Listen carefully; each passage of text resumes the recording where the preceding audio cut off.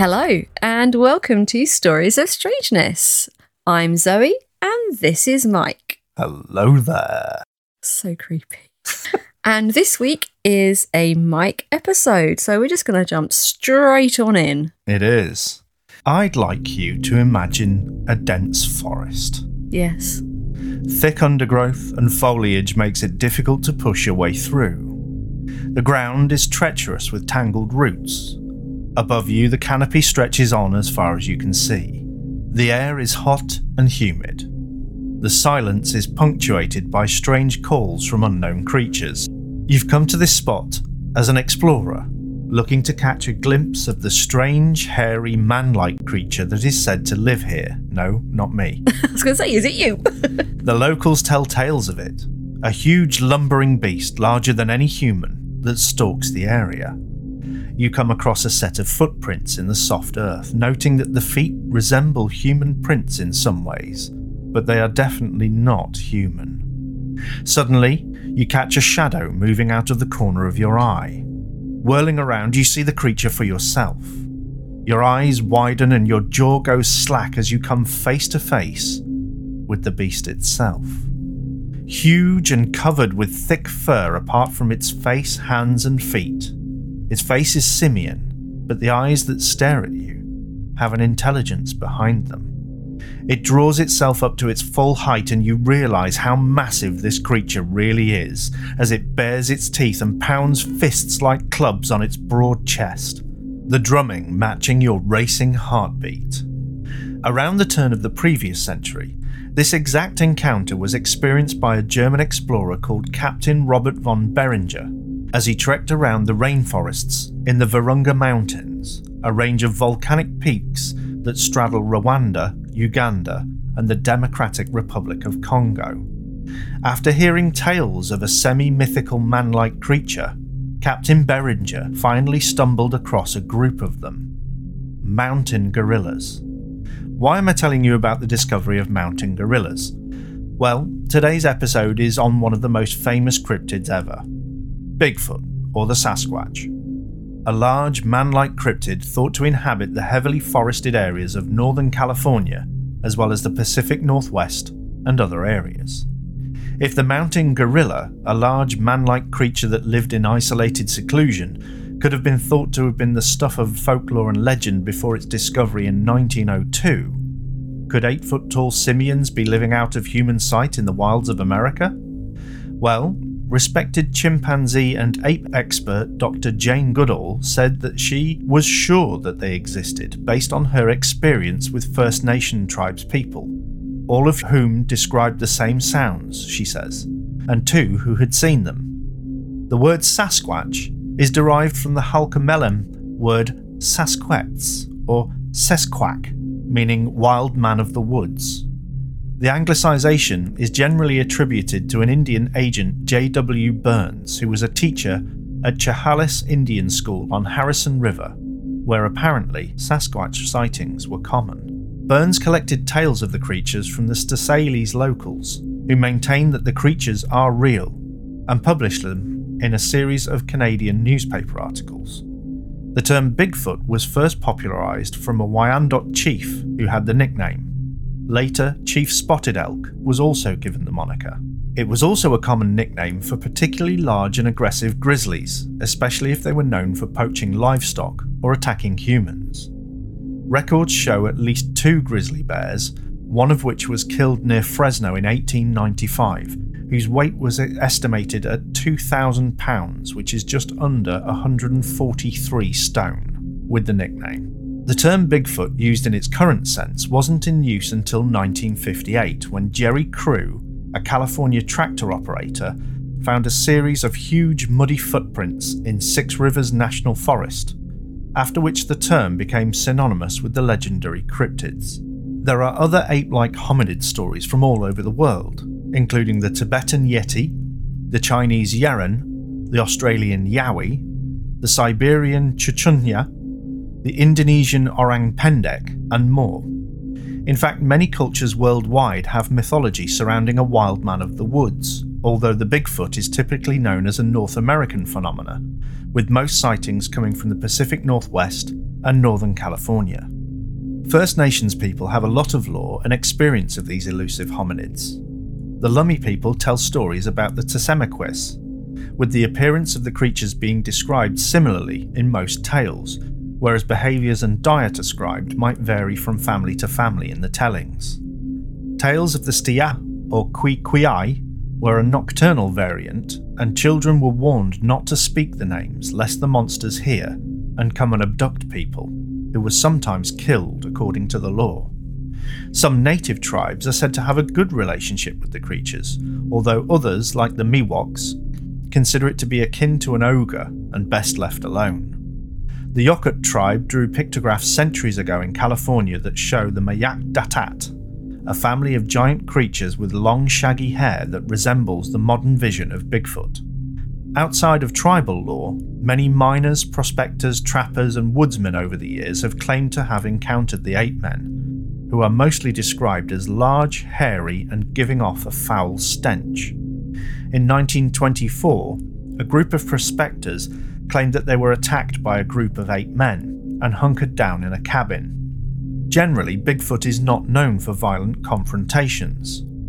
Later, it turned out that one of the prospectors had taken pot shots at the creatures earlier in the day with a rifle, so the attacks were not unprovoked. Theories about Bigfoot's origins range from the entirely possible, a lost species of hominid that may have diverged from ancestors of Homo sapiens, possibly Gigantopithecus, and made their way over from Siberia over the Bering Strait when it was still a land bridge, to the improbable, an alien creature, a theory that stems from the unusually high number of Bigfoot sightings that are accompanied by a UAP sighting also, to the unlikely. Bigfoot is a spiritual rather than material creature which could account for often reported sudden disappearances, including tracks that seem to end suddenly, and draws parallels with First Nation beliefs, including the Lakota, Dakota, and Ojibwe tribes, who see the creature as a spirit guide, messenger, and harbinger, whose appearance can be a sign that there is a need to change or cleanse. Dakota believe that they exist in a different dimension from us, but can appear in this dimension whenever they have a reason to. In the summer of 1967, 2 men managed to capture on film some of the most compelling cryptid evidence ever to be committed to celluloid. Roger Patterson and Robert Bob Gimlin were filming in Bluff Creek, California, for a proposed Bigfoot documentary that Patterson wanted to make after becoming interested in the phenomena after reading an article in True magazine in 1959. Roger harboured a desire to be the first to prove the creature existed, and also for the fame and wealth that such a find might bring. In 1962, Patterson visited Bluff Creek and spoke with believers. He returned to the area in 1964, meeting timber cruiser Pat Graves, who drove Patterson to Laird Meadows where they saw fresh tracks. Patterson spent countless hours scouring the territory for evidence that would prove the creature's existence, and even suffered financial hardships as a result of his hobby turned obsession. He even set up the Northwest Research Foundation, which he used to solicit donations to fund his expeditions. In 1966, he self-published his book, Do Abominable Snowmen of America Really Exist?, which was characterised as little more than a collection of newspaper clippings laced together with Patterson's circus poster-style prose. The docudrama began filming in 1967, with the story revolving around cowboys being led by an old miner and a wise First Nations tracker on a hunt for the elusive creature. Bob Gimlin, who is part Apache, was to play the part of the tracker. On October the 20th, 1967, the 2 men rode northeast into the creek area, Roger in front and Bob bringing up the rear.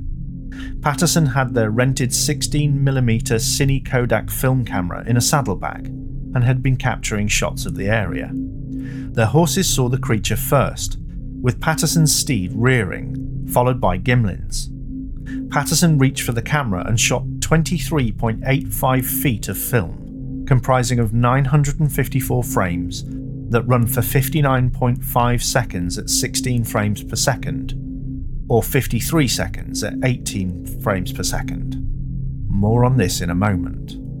The film appears to show a female Sasquatch, identified by her breasts and covered in black or dark reddish-brown hair apart from hands, feet and face. Patty, as she is known, has a loping, easy gait with swinging arms and walks upright, and is estimated to be about 6'6" to 7'6" by Patterson and 6 feet for Gimlin.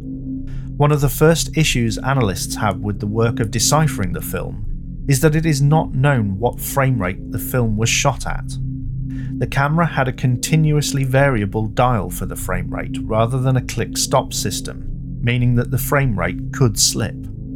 Patterson stated that he normally filmed at 24 frames per second, but in his haste to get the footage did not notice what the dial was set to.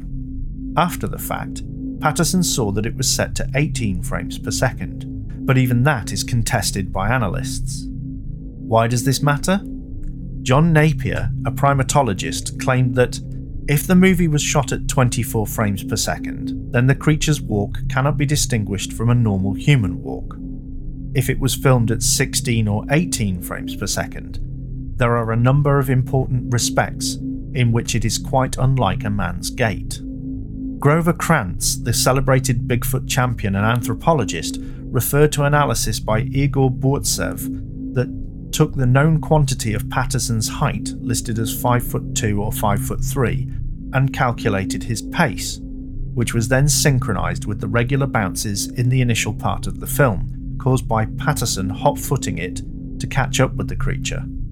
Krantz argued that 24 frames per second can quickly be dismissed and that 16 frames per second can be ruled out also, leaving 18 frames per second as the likely frame rate it was filmed at. This was borne out by René Dahinden, who noted that the footage of the horses prior to the Bigfoot film looks jerky and unnatural when projected at 24 frames per second. Dahinden also had volunteers walk the path of the creature at the actual site, and concluded that none of us could walk that distance in 40 seconds, so I eliminated 24 frames per second. The calculation used was 952 frames divided by 24 frames per second, giving 39.6 seconds. The K100 camera has also been found to run at 18 frames per second even when it is set to 16 frames per second on the dial, and that the dial actually comprised of markers for 16, 24, 32, 48 and 64 frames per second. There is no marker for 18 frames per second, but it is theorised that Patterson simply misread 16 for 18. Some of the other analysis has been to do with Patty herself. Both Patterson and Gimlin maintained that Patty was real and not a hoax. Patterson still sticking to his story up until his death in 1972. Gimlin has stated in an interview with Chris Packham for the BBC that he was convinced no one could fool him, but admits it's possible it might have been a hoax, although he says that if it was, it would have to have been meticulously planned by Patterson. The obvious answer is that it's a man in a suit, and indeed a man called Bob Hieronymus came forward and claimed that he was the man in the Patty suit. Bob's mother and nephew claimed to have seen an ape suit in his car 2 days after the film was shot, and further corroborated by Bernard Hammermeister, who apparently saw an ape suit in Hieronymus's car. In 2002, Philip Morris, owner of Morris Costumes, claimed he made the costume. He claimed he had not come forward earlier as giving away a performer's secrets could harm his reputation and business. Morris claims he sold the suit to Patterson via mail order in 1967, but has not provided any bill of sale to date. In addition, there are many inconsistencies between Hieronymus's and Morris's stories. Morris claims he made a one-piece Dynel synthetic suit with a zip up the back, with hands and feet as separate pieces. Hieronymus claims a horsehide suit with 2 pieces like a top that he donned like a t-shirt, and trousers, with the hands and feet being attached to the respective pieces. Dale Sheets, head of the documentary film department at Universal Studios, claimed the film would be almost impossible to fake due to the observable muscle movement seemingly under the skin of the creature, as well as having to find an actor who could be trained to walk like that.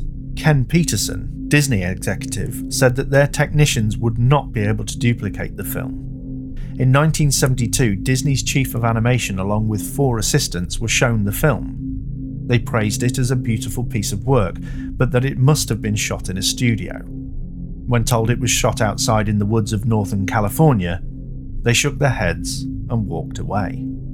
Other analysts, including primatologists, anthropologists, and others, point to various features that can be seen in the film, such as the gait, which would be difficult for a human to match both speed, stride length, and other characteristics.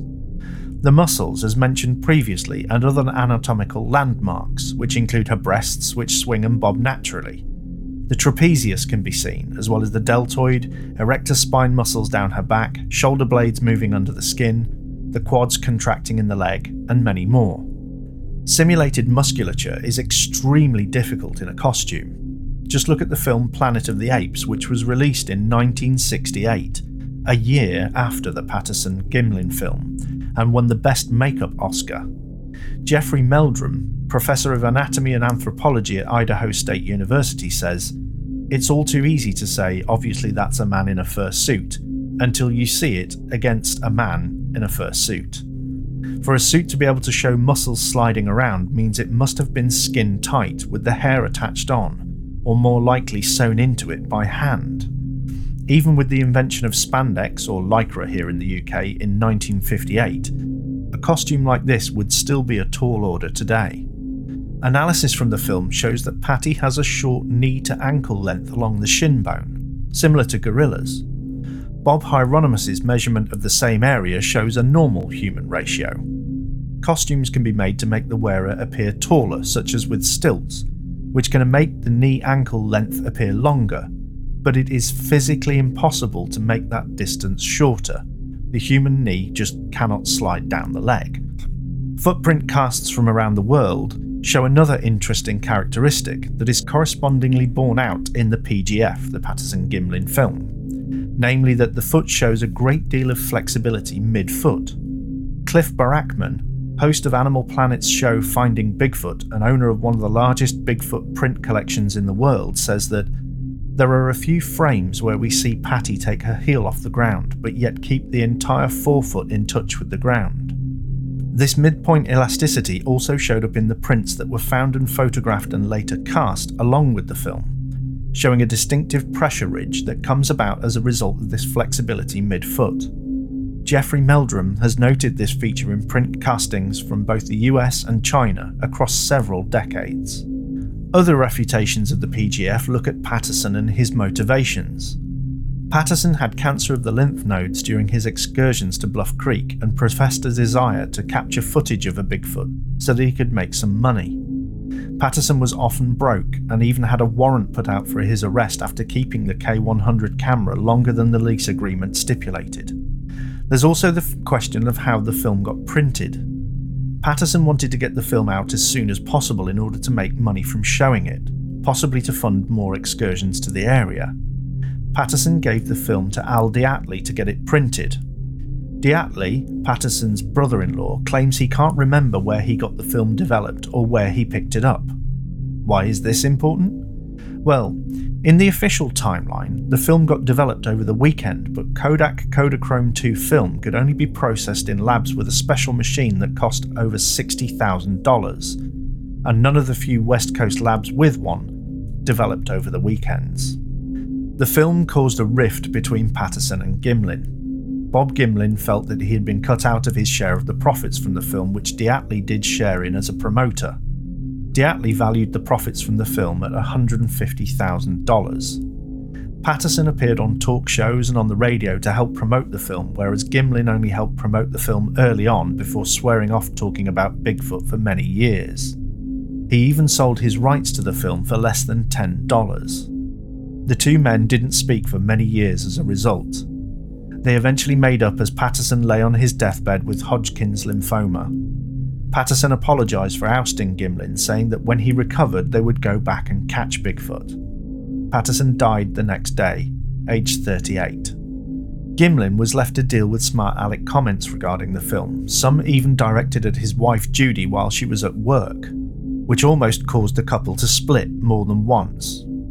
Bob had been a rodeo rider, amongst many other things in his life, and was known for his fearlessness, getting onto horseback in casts for broken limbs from a previous fall. Suddenly, his integrity was in doubt. People would drive by his house and even onto his driveway yelling, "Bob, we want to go out Bigfoot hunting," at all hours of the night before speeding off. If Bob said he'd seen Bigfoot, people thought he was crazy. If he said nothing, people assumed he was lying and a hoaxer. By 1968, the Gimlins had decided not to speak about the subject ever again, but Bob eventually appeared at a convention in 2003. At the convention, Bob spoke and was greeted by rapt attention and a standing ovation, causing Gimlin to wonder why he'd gone through 35 years of ridicule. The fact that Gimlin has barely profited from the film and faced public backlash while still maintaining his original story and belief in what he saw is a testament to his conviction that he saw Bigfoot. Reasons for the existence of Sasquatch. Large ground nests have been discovered in the Pacific Northwest up to 10 feet across and 4 feet high that resemble gorilla nests much more than bear or deer nests. They are elaborately constructed, often containing branches that would be hard for a human to snap. Some of the captured footprints that haven't been debunked have shown things like dermal ridges, the small skin patterns that create our fingerprints and footprints, and some have shown ridges that flow along the skin in non-human ways.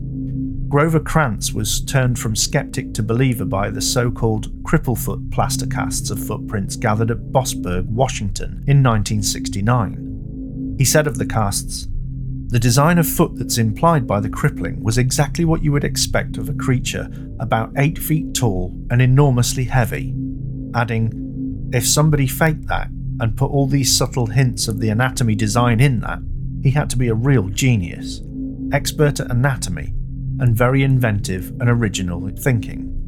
Grover sent the impressions to a renowned fingerprint expert, John Berry, editor of the journal Fingerprint World, that the prints were probably real.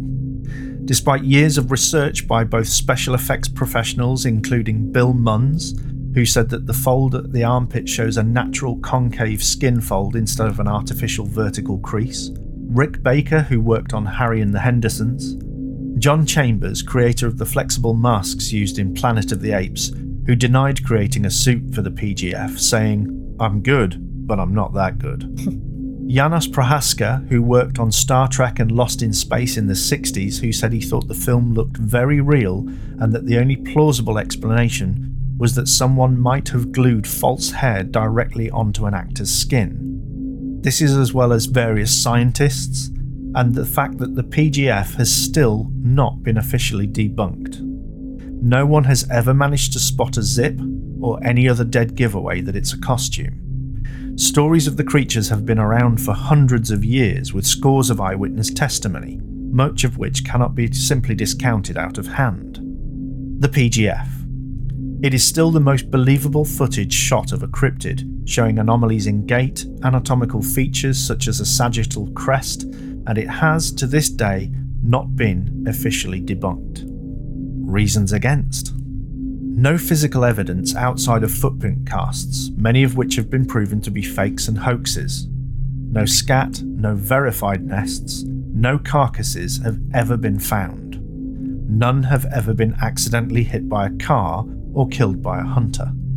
Almost all hair samples have turned out to be from other animals, including bears, dogs or wolves, horses, cows, raccoons, a porcupine, and human hair. One famous case in 1976 involved the FBI analysing a hair sample given to them by Peter Byrne, the then director of the Bigfoot Information Center and Exhibition in the Dalles, Oregon. It turned out to be from a deer. Almost all the photographic and video evidence is blurry or out of focus, or the subject is far away, making it difficult to verify. Many of the alleged footprint castings have been proven to be hoaxes, including those found by Jerry Cruz, which turned out to have been created by Ray Wallace, a member of Cruz's work squad and an inveterate prankster. His family broke the news after his death in 2002.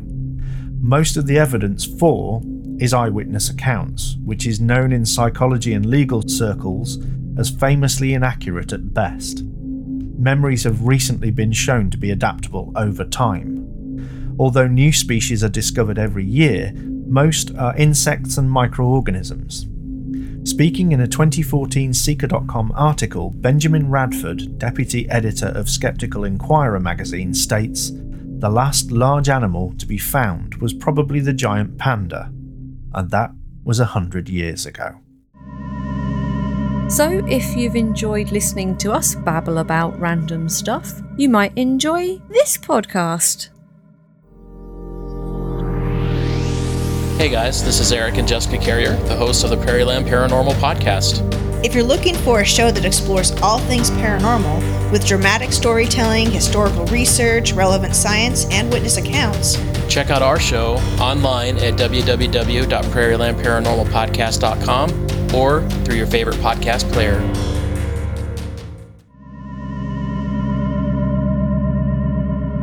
What do you think? Okay, so I'm going to talk about the film first because Yeah. I'm familiar with that. I've seen it many times. And as a costume maker, Yep. I look at that and say that no Chance. there's no chance that's a costume. Just not even looking for things like zips and seams and things like that. Just the quality of the fur and the shine on it. Yeah. And the movement. Looking at the quality of that you would have had then, even if you could have made that as like an all-in-one onesie, you then obviously have the whole aspect of it, have the muscles and etc. But still, you'd have to get in there somehow. Yep. You would have to get in there somehow. And there'd be a join somewhere, or a zip, or something. Now, as an interesting counterpoint, Stan Winston, who is the famous kind of creature designer for Hollywood, from Stan Winston's workshop, who worked on Jurassic Park, amongst other things. When he saw the film, he basically said, it's a guy in a bad suit, and you could make that suit for under $1,000 today. And I disagree. I'd say, off you go then. But also, 1967. This is what I mean. This was a long time. Like I say, Planet of the Apes came out in 1968, won the award for best makeup. Yeah. And those apes did not look anything like real. And, all props to the guy who designed the masks, whose name I mentioned earlier. For their time, they were amazing special effects, but they weren't realistic. And I don't know, if you were trying to prove that something existed, it would need to be the best, which you'd think if you were doing a big Hollywood blockbuster, you would also do your best. It would be the best. So in theory, they should look very similar. Yeah. I mean, the two of the things that make me think that the film shows a living creature of some sort, whatever it is, the short knee to ankle length, which is more like a gorilla than a human. Yeah. Because that can't be faked. And the gait, which when it played at the correct frames per second, that thing covered a lot of ground very quickly, and people haven't been able to kind of copy it. Although there are some people that say, yes, absolutely, you could do that. But, it would take some kind of trained actor. But obviously, to move if it's taller as well, its stride is going to be a lot longer. Yeah. So it would cover ground a lot quicker. But it's the fact that you can see muscles moving. You can see anatomical landmarks. You can see the shoulder blades. You can see, the quad muscles in the leg contracting. That's really hard to do in a costume. Well, I mean, it's almost impossible, because even if you had a skin-tight costume made of fur, the fur on it isn't going to react with your muscles. Well, because it kind of would, but not only necessarily in the same way. Only if you had the most toned muscles on this earth. Well, I think, and also it would have to be such a high quality of fur, because it doesn't matter, because the fibres of the fur are attached to the base fabric, and then the fabric is tight. Yeah. So if the muscles ripple, yes, the fabric will move slightly, but you're not going to get that same, because fur, it's like, when you get a bit cold and your hair stands on end, those kind of movements, fur's not going to do that. But it's also things like, this creature has a sagittal crest, and that's a kind of bony protrusion at the top of the skull that gorillas have. Yeah. And I think there are other primates that have it as well. But to even think of including a sagittal crest shows that if it was a hoax, it was done by somebody with an extensive knowledge of primate anatomy. Yeah. And the fact that it's a female. Now, one of the criticisms was that she has hairy breasts, basically, and that chimpanzees and gorillas, females, don't have hair on their breasts. Right, okay. It's quite uncommon, but... She's not a chimpanzee. Exactly, and she's not a gorilla. So, maybe this is something... Maybe that's a point that says, actually, that's more realistic because... Yeah. But I think they're going for the kind of guy in a suit idea. If you got a bog standard party store gorilla suit, it's just fur all over, isn't it? Well, no, they normally have a bare bit on the belly. I don't know. The ones I've seen are just literally fur all over, and they're terrible. But anyway, the fact that she's observably female just sound really odd. But I think most guys wanting to capture a film of Bigfoot and hoaxing it would make Bigfoot male. I think, especially back then. Yeah. Okay, so we're going for like male privilege here. Yeah. But back in the 60s, I don't think it would have even crossed their mind to, if they were going to fake it, to fake a female, unless they were going to do a whole family. And look, there's like, a male, a female, and some babies. Yeah, which they never did. They didn't do. No. Anyone who imagines Bigfoot imagines male. Generally, yeah. It's weird. But then if you imagine mermaid... Yeah, you immediately imagine female. But then mermaid. But whenever you talk about merfolk, most people think female. Yeah. Which is interesting. Yeah. So to have it female... It was either a moment of complete brilliance in order to throw people off the scent, or real. Real. I'm reasonably convinced that the Patterson-Gimlin film shows whatever it shows. Yeah. And whatever that might be, because there was somebody that said in one of the things I was reading, what if it was a woman born with several congenital issues, deformities, whatever you want to call them? Because there were the wolf children of Mexico that were there's many covered conditions in that, hair and things like that. There's hyperhirsuteness and whatever else. And maybe it was some woman that's hidden herself away because of her deformities. Could I also suggest that it could still be male? Even though it had boobs, could they have been moobs?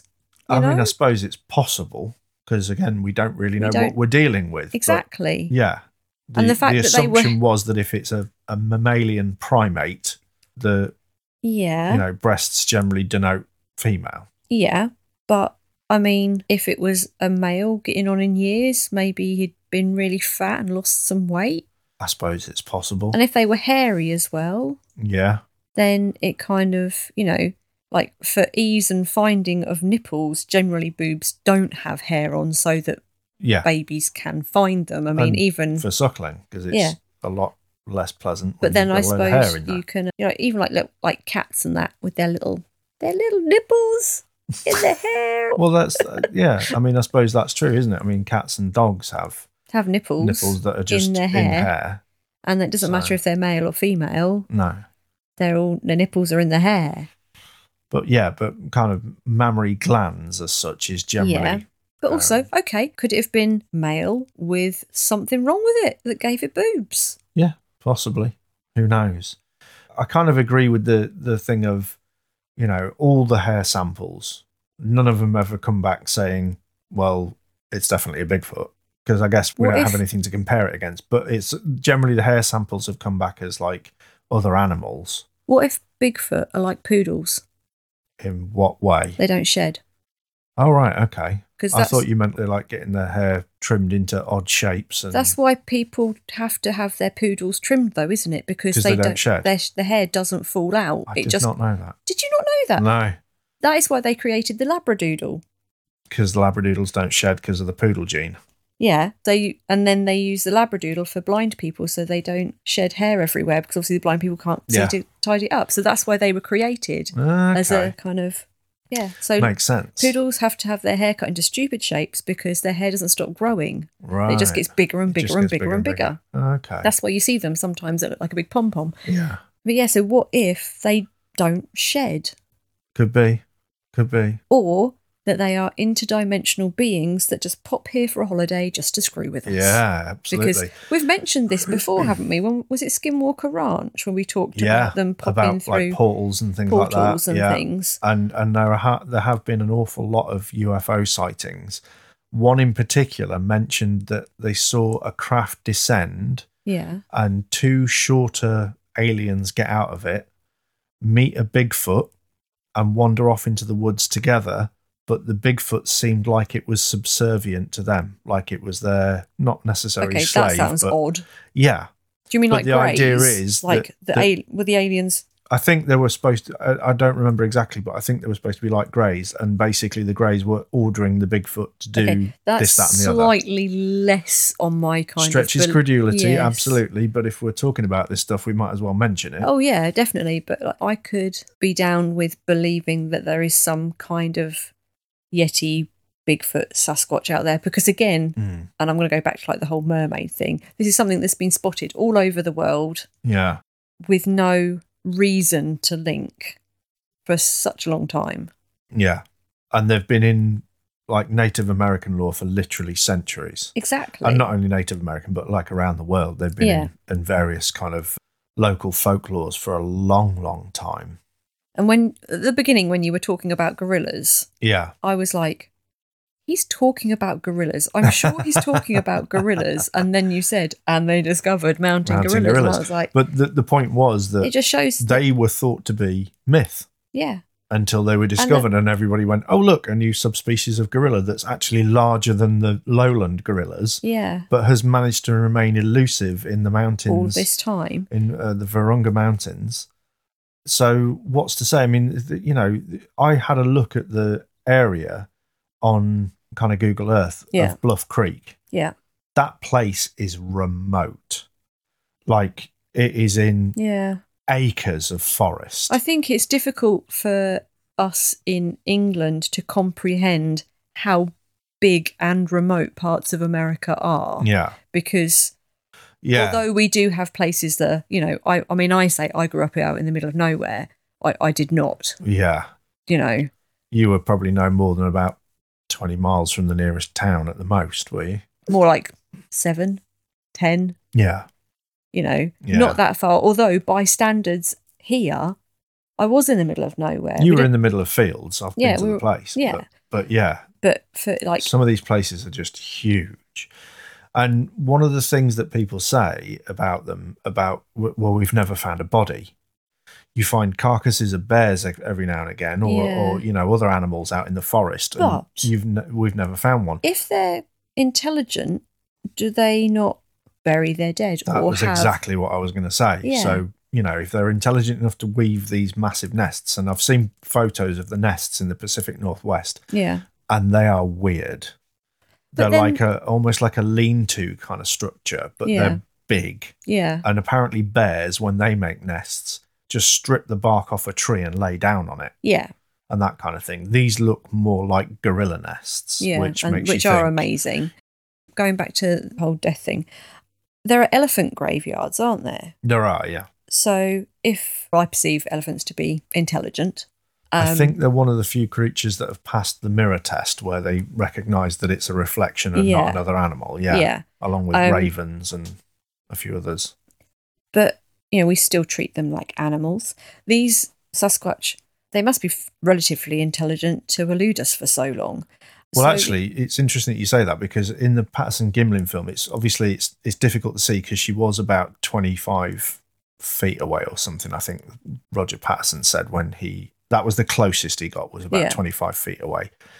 But they said that, I think Bob Gimlin was the one to mention it. He said that when she turned around in that famous, I think it's frame 354 or something like that, where it's the typical kind of looking back at the camera pose. Bob Gimlin said that the look on her face was one of complete contempt and disgust. It was like, ugh, humans. Yeah. Kind of thing. Let's get out of here. Yeah. Now, one of the accounts I read basically said that that was a point for it being a person in a suit, because the person in the suit, the way they explained it was that they would have to turn their whole top torso to look, rather than just looking back over their shoulder. Yeah. So that meant it was more likely to be a person in a suit. But I've turned my torso to look at things as they've gone, like a cyclist going past me in Cambridge or something. If she's sleeping in a nest, she might have had a crick in her neck. Well, she wasn't sleeping in a nest. She was walking along the Bluff Creek. No, I mean, I know that, my love. Yeah. But like, if you've slept funny, Yeah. you know, we've both had days where it's like, right, yep, can't be moving. Yeah. I've got just to move looking my left whole. today. Yep, that's it. Hope nothing happens on the right of me. Yeah. Oh no, there's Bigfoot and I can't turn to look. I'm going to have to shuffle. I'm going to have to turn my whole body. Oh no. You know, it's that kind of She thing. needs a heat pack. That's what she needs. She really does. To say they would have just turned their head. Yeah. Rubbish. If that's all you've got. That's rubbish. It's an odd one. Because also, if you're just, I mean, you've seen me. Sometimes I turn around and walk backwards for a little bit. You know, it's easier than turning your head seemingly all the way for around. no reason at all. Yeah, there's no explaining primate behaviour, basically. Exactly. I think is what you're saying. I think that what I've not read about, but has suddenly occurred to me, is there's lore all around the world about giants. And trolls. In most human cultures, there's lore about giants. Mm-hmm. And literally the precursor to modern humans that we split off from at some point, and there was Gigantolopithecus, which kind of says it in the name, and it makes me wonder if there's some link there. Large skeletons have been apparently found, although I don't know the veracity of the claims, to be honest. But it just makes you think that possibly that was interlinked in some way. Maybe there is another kind of offshoot of the human branch that's gone a different way and is just living in fear of us, because look at us, we've just expanded and expanded and expanded. And we're not exactly nice if you're not... No, we walk along with sticks that produce fire and kill things. No, I mean to each other. Yeah, but also, Well, and to everything. Who are the people most likely to come across Bigfoot? So a lot of the time it's going to be hunters. So, oh, yay. Yeah. Well, it's hunters and loggers for the most part. I mean, apparently North American loggers have just running jokes about Bigfoot and the fact that they will probably at some point in their career come across tracks. Wow. It's that common. They're just blasé about the whole thing. Yeah. The footprint thing, though, let's go for like the whole footprint thing, because I love a good footprint, hate feet, but that they do intrigue me and disgust me in equal measure. Yeah. But yeah, you can tell a lot. You can tell a huge amount. People have been convicted of crimes based on their footprint. Well, footprint, but it can tell you about, you can figure out injuries, all sorts of things, height, weight, etc., from a set of footprints. Yeah. And it's like you say, with the suit, it would have to be someone who had a lot of knowledge. But to make those footprints, it's not going to be someone with a footprint cut out, strapped onto the bottom of their shoes, jumping from muddy puddle to muddy puddle. No. Although that has happened. I was going to say, although I'm sure that has happened. Yeah. But I mean, having seen some of the pictures of those footprints and seen how detailed and wrinkly crinkly they are. Yeah. Well, that's the thing that gets me on some of the undebunked ones, is the dermal ridges. Yeah, see, I've myself made footprints that are less convincing than those ones. And I'm like, I know my feet are real. Yeah. But I mean, if you think like you would probably be making them out of either wood or, I don't know, maybe cast rubber or something like that. In this... Like, if I was to do it now... We're going back to 67, so wood would be an option, but to sit and carve all those dermal ridges, I'm not saying it's not impossible, but it's dedication to a hoax. But you'd be able to tell it was wood, because it would have to go straight down. You'd get no rock and depth thingy, because it would be flat and static, wouldn't it? You wouldn't have that curve and movement that a foot has when the pressure changes. Yeah, and one of the things mentioned was the fact that this midfoot elasticity is a huge thing, because there's an obvious push off ridge from where they tend to apparently walk with very flat feet, but they land with a flat foot rather than kind of heel toe like we do. Yeah, see, that I don't do heel toe either. When I say we do, I don't include you in that, because flat foot fenner. Yeah. But then obviously as they're rocking forward onto that foot, the midpoint just bends upwards, and like the account says, There's frames in the film where you can see she takes her heel off the floor, but leaves her full forefoot on the ground. Which is so odd. But it's not that far removed from us, because we can go onto the balls of our feet on what you would class as tiptoes or whatever. Yeah. But this showed a marked deviation from human norms, at least. Yeah. But yeah, also the fact that a lot of them seem to be 8 feet tall, or between 6 and 8 feet tall, and judging by the depth of the impressions in the mud and whatever else, and very heavy. There was one video that I saw recently. I just want to give a quick little shout out actually to Thinker Thunker, which is a YouTube channel almost entirely dedicated to Bigfoot sightings and that kind of thing. Cool. There was one video. Thinker Thunker. There'll be a link in the show notes. Cool. And there was one video on his channel that was fascinating, which was a fairly recent one, where some loggers in Northern California had been filming the tree line, and you can see something. You can't make it out at all. The quality is fairly terrible, especially when he zooms in to show you. But this thing picks up an aspen tree and throws it. Holy cow. I mean, it's not a full tree. It's more than a sapling, but it's less than a full tree. But he kind of looks at it and does some basic calculations and says, okay, if this thing is 8 feet tall, its torso will probably be about 3 feet. Yeah. So maps that out against the length of the tree and says, right, this tree is, at a conservative estimate, 12 foot long, right? Yeah.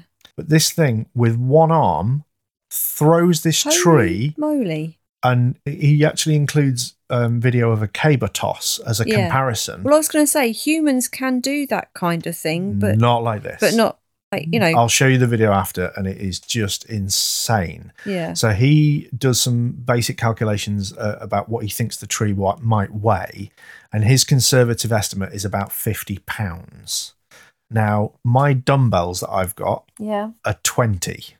They're 10 each. So I'd need another 3 of those, and then I would have to throw that weight with one arm, and this thing throws this tree and it arcs up, and it must land a good nearly 20 feet away from it. The bottom of it probably reaches 12, 13 feet high, and the top of it obviously is another 12, 13 feet, roughly. And he's doing all these conservative estimates about what it would weigh and this kind of thing. He literally uses a website that actually estimates the size of a log. You put in what tree it is, how long it is, and the diameter, and it figures out the weight of the log. Wow. And it's for loggers and things like that, but he uses it in that way. And it was just incredible. But even if you said, the thing they saw in the tree line was only 6 foot tall, and that makes the tree about 10 feet tall and reduces it all down, it's still a 10-foot tree that this thing launches with one hand. So not even body movement. So he gets a video of 2 guys lifting a roughly 50-pound weight and doing kind of almost a hammer toss with it. Yeah. And one of the guys just kind of does a backswing and a foreswing and lets go. Yeah. And that goes a fair decent way. And the guy he's a big lad. Yeah. And then his mate comes on, who's slightly smaller, but he does the hammer toss twirl and flings it. And with a 50-pound weight, these guys are getting it maybe 5-6 feet away from them. Okay, but also you have to take into account it's not just the weight of something. No, it's how awkward it is to lift. Exactly, and things like that. I mean, I have worked with a 9-foot spear. Of course you have. Of course. Was that while you were a merchandiser for Marks and Spencer's? Yes, to fight people off on sale days. You're not allowed in yet. No, back in my reenactment days, and a 9-foot spear. Yeah. And I mean, the shaft, it was basically like an extra long broom handle. But probably a bit thicker than only a little bit thicker. Yeah. Because you want it to be quite whippy. Yeah, I suppose. But at 9 foot, it's awkward to move. Yeah. Because it's not, I mean, it was really light, but the wind resistance to actually move it backwards and forwards. Yeah. Not the weight, just was ridiculous. Yeah.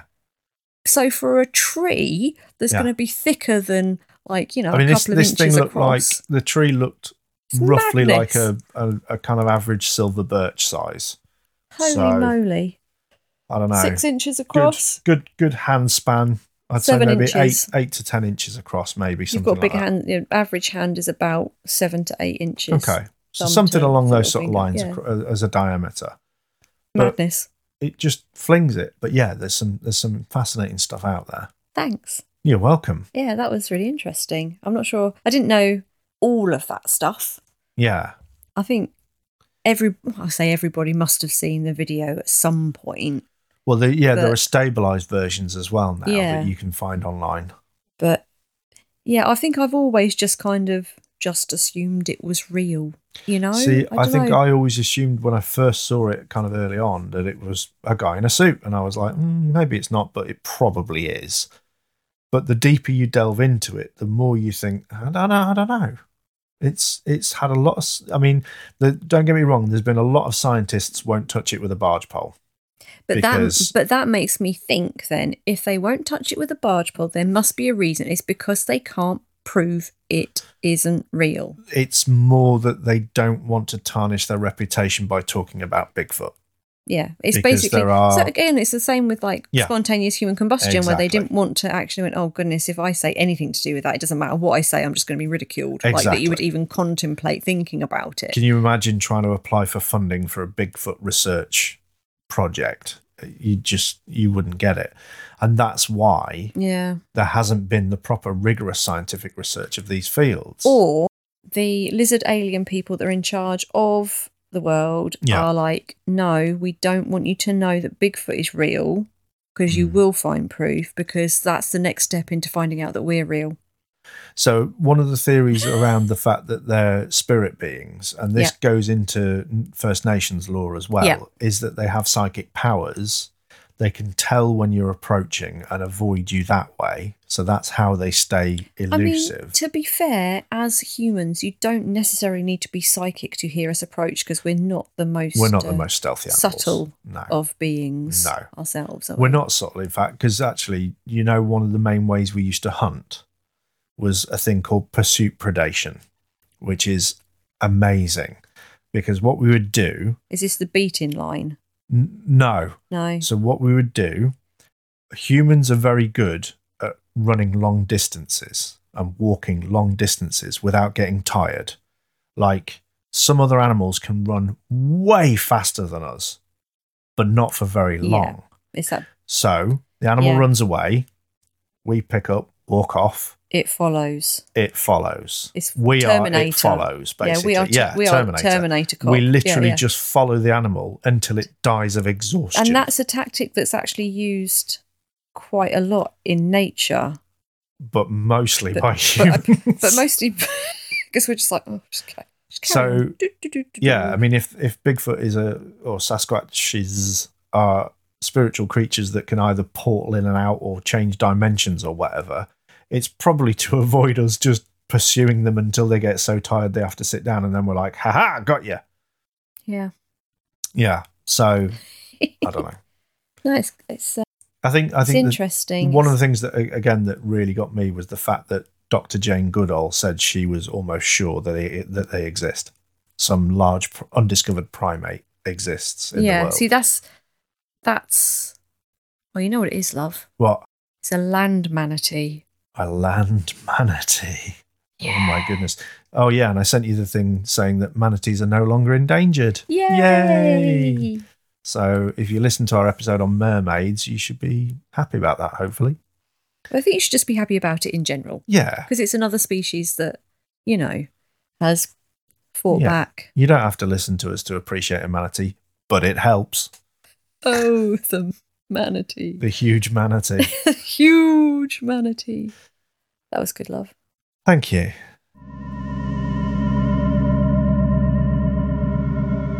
We have a new review.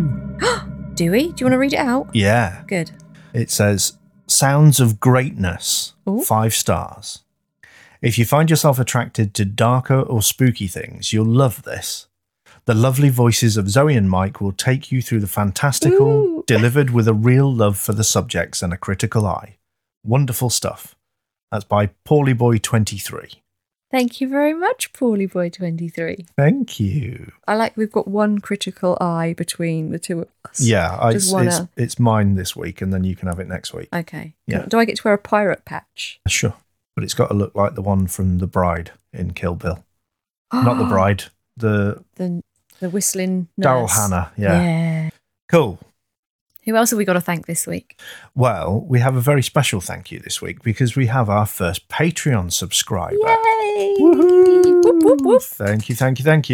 That is our friend Laura, who has decided to subscribe to Patreon, and we have already recorded a small minisode for your listening pleasure, and we will be putting up outtakes and other bits of goodness to our Patreon. So you can laugh at us some more. Yeah, absolutely. So everybody who's not Laura, if you'd like to sign up to our Patreon, you can find a link in the show notes, and we will be posting minisodes based on stories of our own experience, little short episodes, and also, like I say, outtakes, funny bits where we just argue incessantly and things like that. So how else can people find us? They can find our website at storiesofstrangeness.com. If anyone out there wants to get in touch with us to send us any stories that you might like us to read out, you can send us an email. storiesofstrangeness@gmail.com. If you would like to do some mild stalking, you can find us on Facebook. We have a group and a page. Page is facebook.com/storiesofstrangeness, and there is a join group button directly there. Yeah, we try to post questions, and you can ask us questions too. If you would like to follow us on Instagram, we are at Stories of Strangeness. And you can follow us on Twitter. At SoStrangePod. I mean, Mike does the tweeting. I do not tweet. I don't do much tweeting at the minute, but if anybody gets in touch, then I'll start. That's nice. Lovely. Yeah. And if you would like to look at any beautiful illustrations that we have done previously, I'm not quite sure what you're going to draw for this one, love. We do have Bigfoot. Just a big foot. Yeah, a big foot. Just a really big foot with big, massive toes. Take a photo of my own foot and blow it up in Photoshop. Please don't. Oh. That's vomit worthy. No offence, love. But so that's our Redbubble account. You can have a look at some pictures we've drawn. You can also buy those pictures on random things, like a pair of socks with big feet on. That'd be amazing. That'd be quite good, yeah. So yeah, that's Redbubble. And you can find us there. Search for Zoe and Mike. So after all of that, all that's left to do is say... If you find any big lumps of poo in the woods, get it analysed in case it's Bigfoot poo. That's not what we were going to say. Is it not? Don't pick up poo in the woods. Or hair. Oh my God. Please don't go into the woods and pick up poo and hair. Use gloves and bags. Bags? Oh yeah, like little baggies for putting it in. You're not just going to walk... You're not just going to walk along with gloves with a big pile of poo going, right, I can only drive with one hand, so you're going to have to change gears. A minute ago, before you suggested gloves, were you just imagining people were going to go out into the woods, find a pile of poo and stick their hand in it? It's not the weirdest thing I've heard of. Oh my God. I think we need to stop now. Okay. Okay, so thank you. If you've got this far, thank you so much. I'm not even sure I'm going to make it this far. And go check out our back catalogue, because we have one now. So all that remains to say is goodbye from me. Goodbye. From Zoe. Bye. And from Bigfoot. That was a Wookiee. Well, they're similar. Oh, blimey, love. Hang on. We haven't said goodbye yet. Bye. Love you.